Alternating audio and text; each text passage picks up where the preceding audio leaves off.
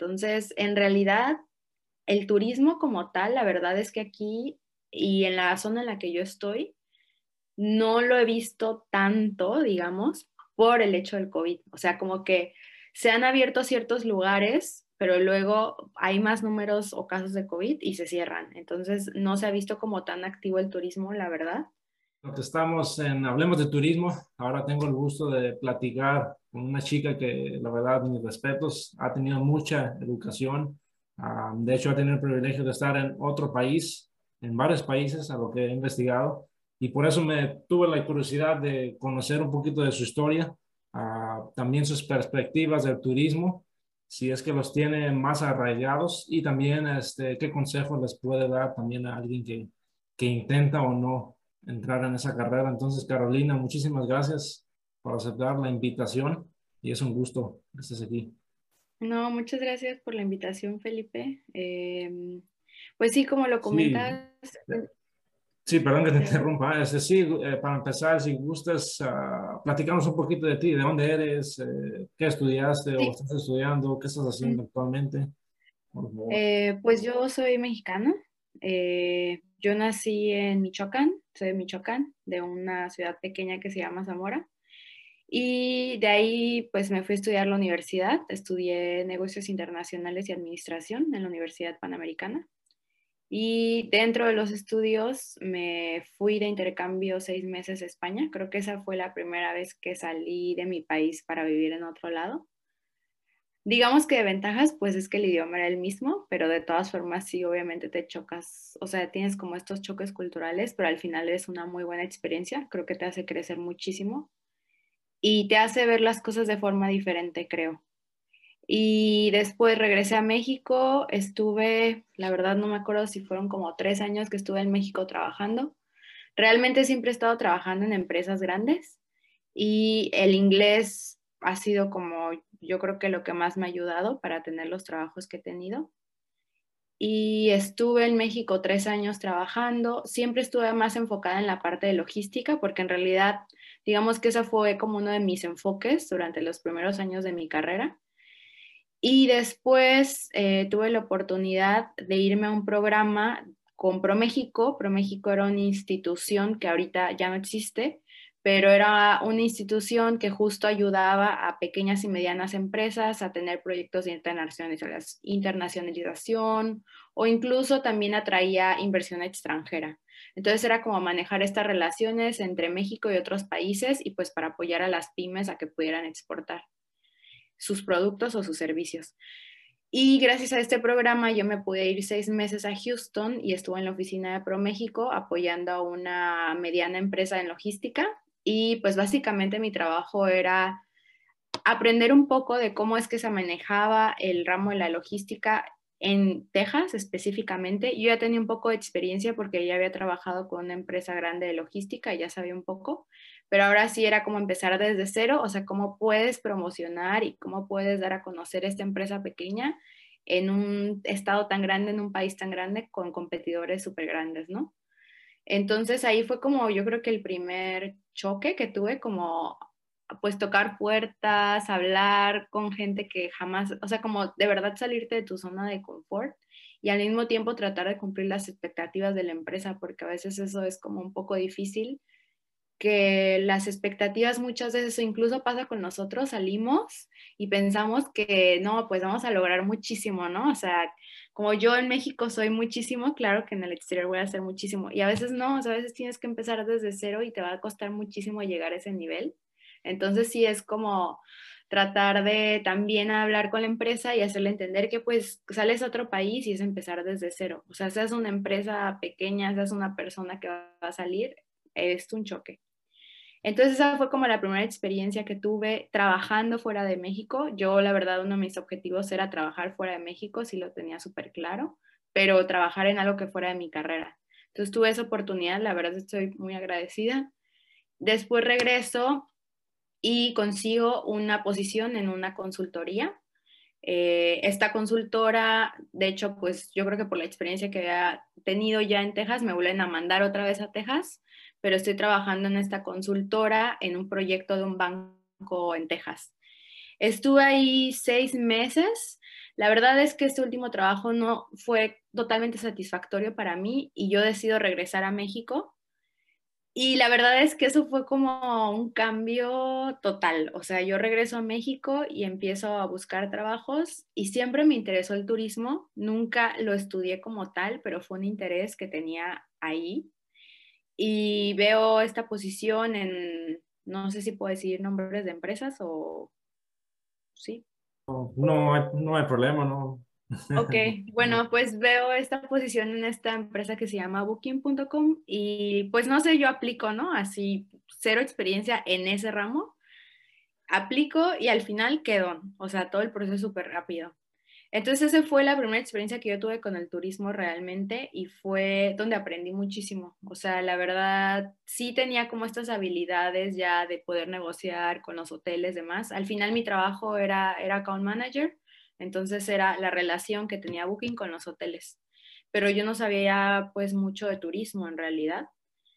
Y la verdad esa oportunidad me ayudó bastante, aprendí muchísimo del turismo y me gustó demasiado. O sea, la verdad creo que es un ramo muy, muy bueno y muy bonito. O sea, en realidad es muy bueno. Y además es algo muy importante en México. O sea, es uno de los ramos más importantes en ¿Qué México. es lo que preguntarte? ¿Qué es lo que más te gustó del turismo? ¿Qué fue lo que te cautivó a que Pues yo creo tuvieras que, o interés? sea, una de las cosas que me gustó mucho es que al final yo no estaba trabajando con enormes hoteles, estaba trabajando con hoteles pequeños y medianos.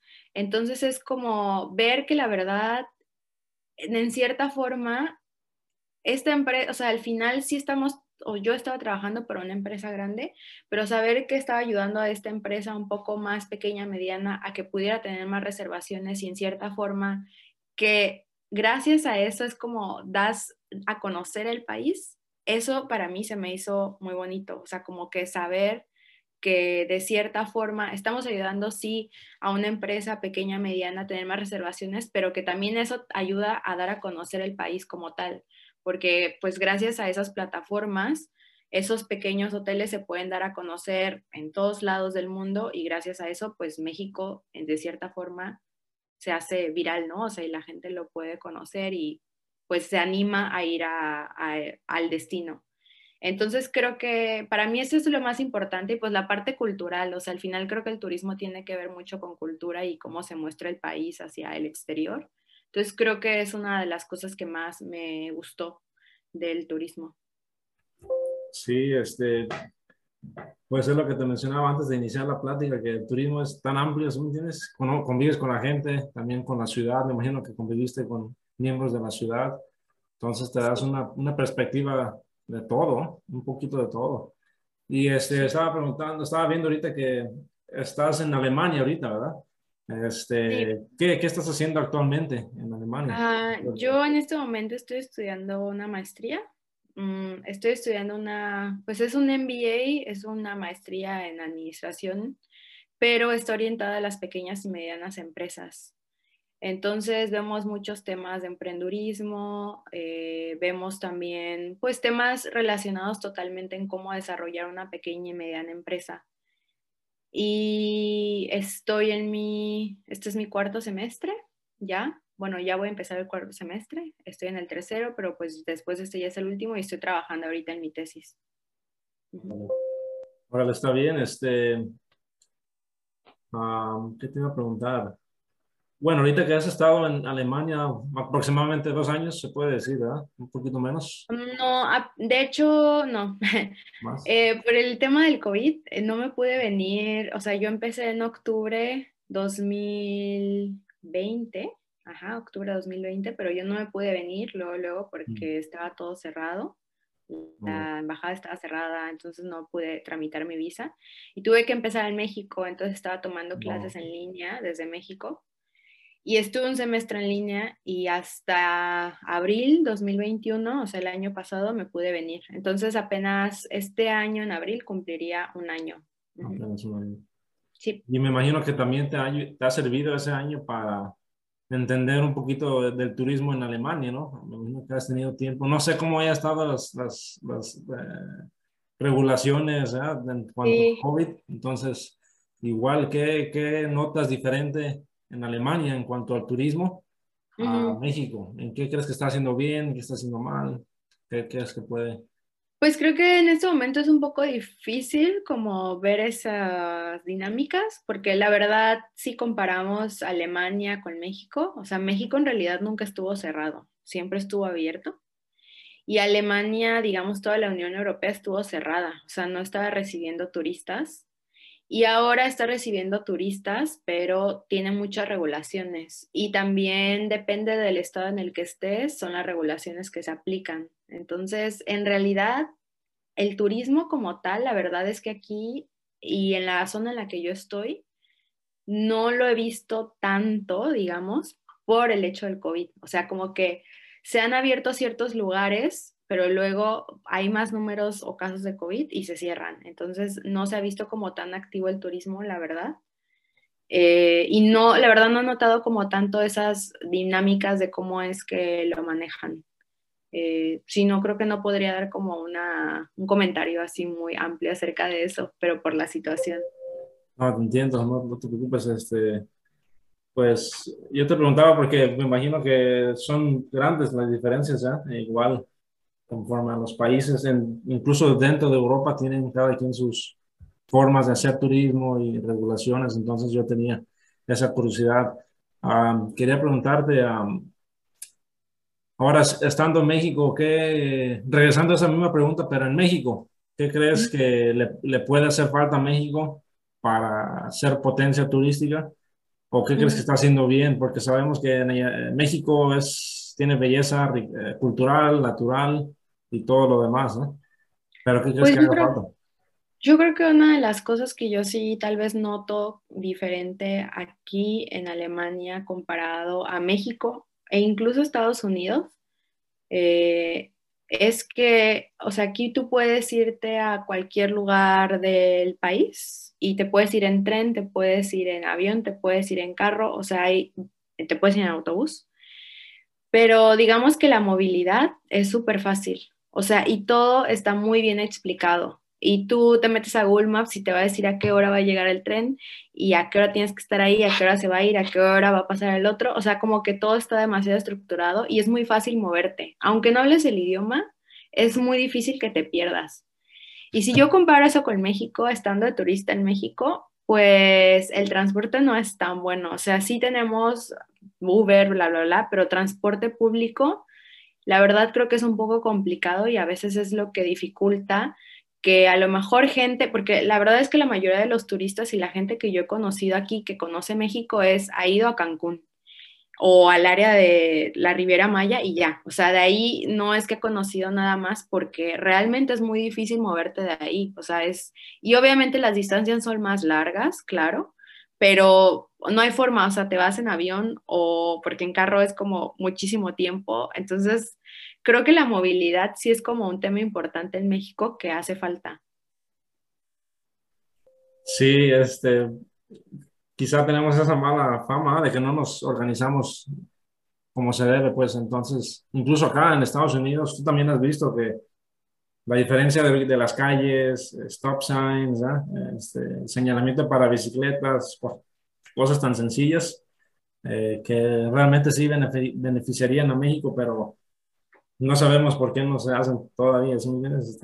Bueno, Sí, quizá por falta de dinero o desviación de fondos, no sé, pero sí, quizá no es la prioridad para allá, entonces está curioso. Quiero preguntarte, coméntanos un poquito, así brevemente, de tu tesis. ¿Qué es la hipótesis que tienes y qué es lo que buscas hacer, resolver con la tesis? sí. Pues en realidad la tesis surge con la idea de continuar lo que ya estaba un poco trabajando antes, o sea, como un poco en el ramo del turismo. Y realmente es que o sea, los últimos meses que yo estuve trabajando en Booking, pues fue lo del COVID. Entonces tú puedes ver como esta diferencia que, ok, México nunca cerró, pero digamos que las dinámicas con los hoteles y, o sea, la forma en la que se estaba llevando el turismo fue muy diferente. Entonces, al inicio, o sea, al menos lo que yo noté personalmente trabajando con los hoteles es que, pues había mucha incertidumbre de qué iba a pasar y muchos hoteles cerraron, o sea, y al inicio creo que sí hubo restricciones en las que estaba cerrado, o sea, no se podía recibir turistas. Y claro que también de la misma manera no hubo como una, digamos, ley o algo a nivel federal, sino que cada estado decidía, ¿no?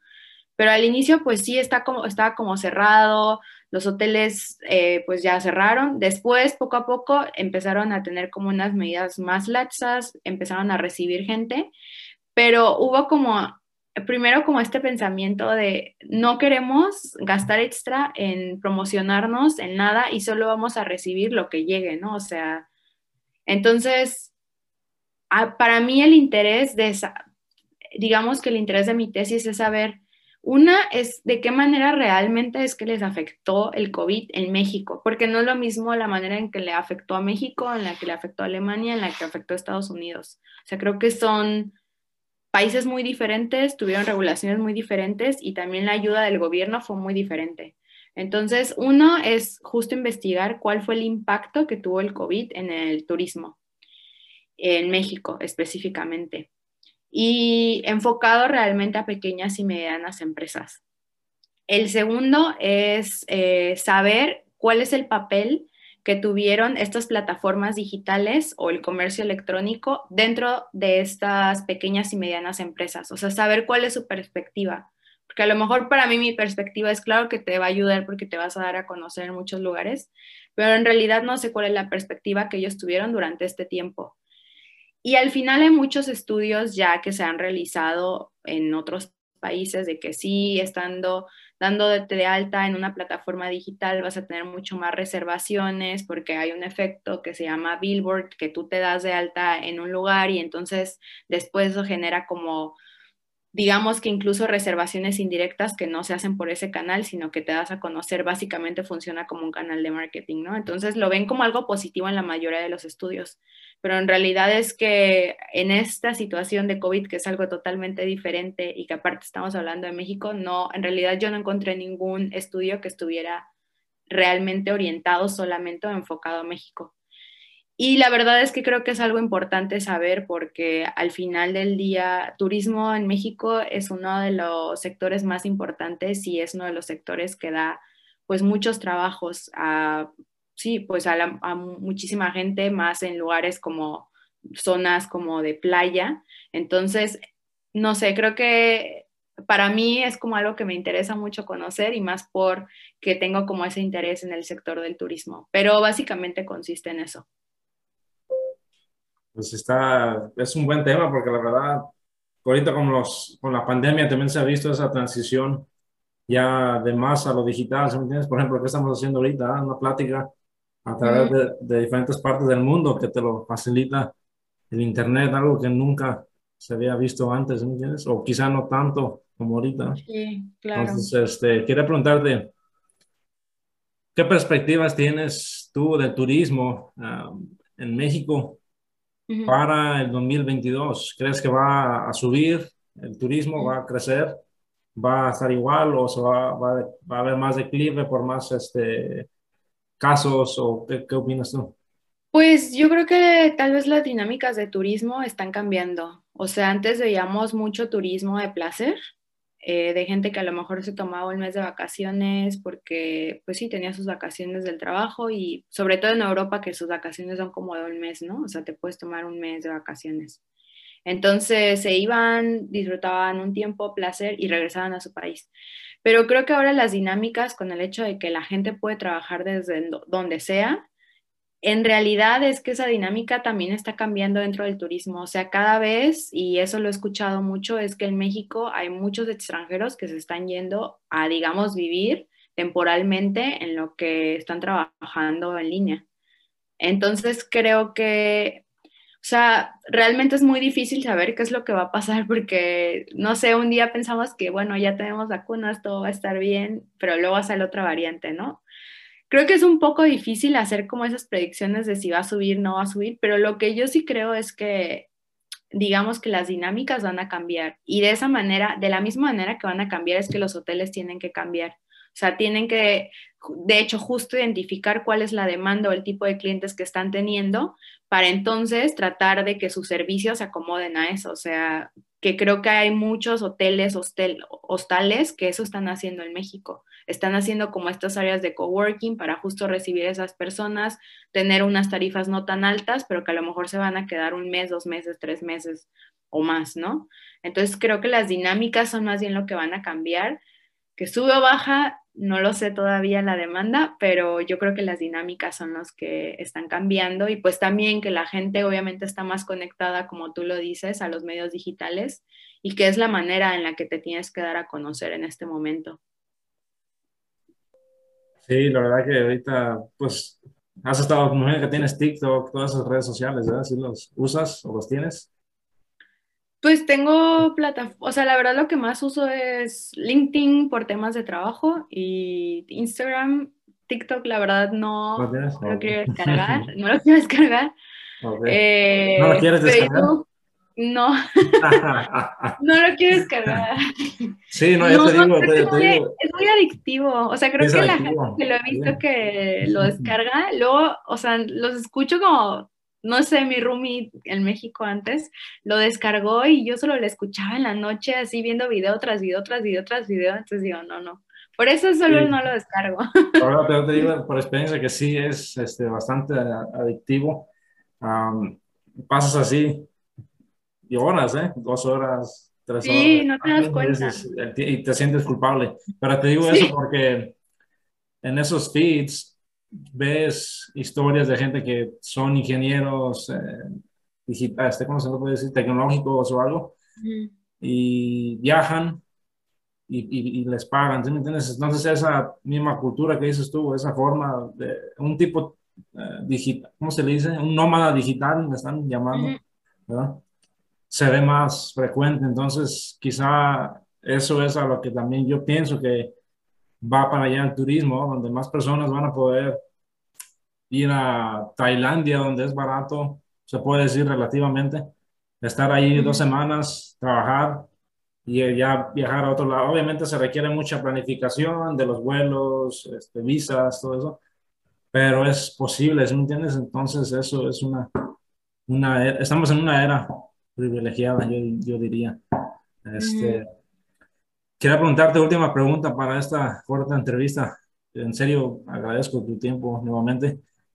¿Qué consejo le puedes dar tú a esa persona que nos está viendo, que está viendo este video, que está indeciso en escoger quizá turismo, quizá negocios o quizá enfermería, quizá administración? ¿Qué Ujú, consejo hubieras querido tener tú o que ya tienes tú por tus años de vivencia que ujú. le puede servir a alguien que está apenas en 18 o 19 años de edad? Pues yo creo que la verdad, a esa edad es muy difícil tal vez saber qué es lo que quieres porque cambias demasiado con el tiempo y a lo mejor lo que te gustaba hace, pues para mí ya 10 años, no es lo mismo que me gusta ahorita. Entonces creo que al final yo lo que recomiendo es si no estás seguro que quieres estudiar, no importa que no entres luego, luego, o sea, busca hacer algo relacionado a eso que quieres hacer e investiga o trabaja en eso si puedes y ver si realmente te gusta, porque al final son 4 años de tu vida que le vas a invertir a eso y es mejor que estés seguro de que eso te gusta a que estés estudiando algo que ni siquiera te gusta y después tal vez ya no te quieras salir porque ya invertiste 2 años de tu vida, no sé. Entonces creo que sí es como, primero que te sientes y veas y como que pienses si realmente tú te ves haciendo algo de eso en el futuro, ¿no? E investigar también qué es lo que haces en esa carrera, o sea, cuáles son las oportunidades que se van a ver a futuro respecto a eso.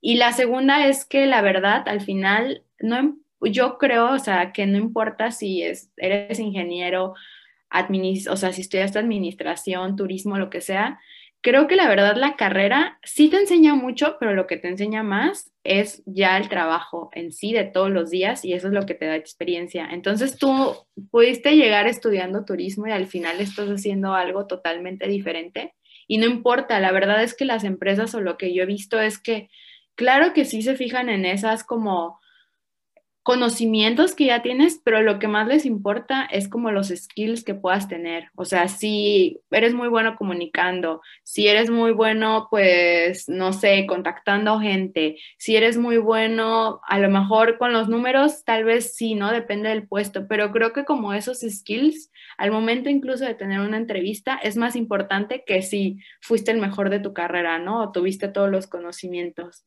Entonces creo que, o sea, no pensar que porque estudiaste algo te vas a quedar enfrascado ahí toda la vida, no. O sea, creo que siempre hay como momentos de revolución, o sea, sí, como de cambiar totalmente tu rumbo y que puedes incluso después estudiar, o sea, nadie te dice que porque estudiaste una carrera, después no puedes estudiar otra cosa. Entonces, yo creo que esos serían como los consejos que podría dar. No, está bien, se ve que eres una chica ambiciosa. Ojalá te vaya bien. ¿Tienes así Facebook, Instagram? Ah, ¿Tienes página website o no tienes? no, página web sí, no tengo. ¿Y estás en Facebook como Carolina Álvarez? Álvarez. Álvarez, Ujú, ok. Y sí. Instagram también, ¿verdad? Ujú. Ok. Por si alguien quisiera platicar contigo, cosas de ese tema, también lo pueden hacer, ¿verdad? Sí, claro. Acercarse a ti. Pues muchísimas gracias, Carolina, por tu tiempo y también a ti que estás viendo este video. Muchas gracias. Ojalá hayas aprendido una perspectiva más y también del talento que hay en México, ¿no? En México. Entonces, muchas gracias y nos vemos en la siguiente.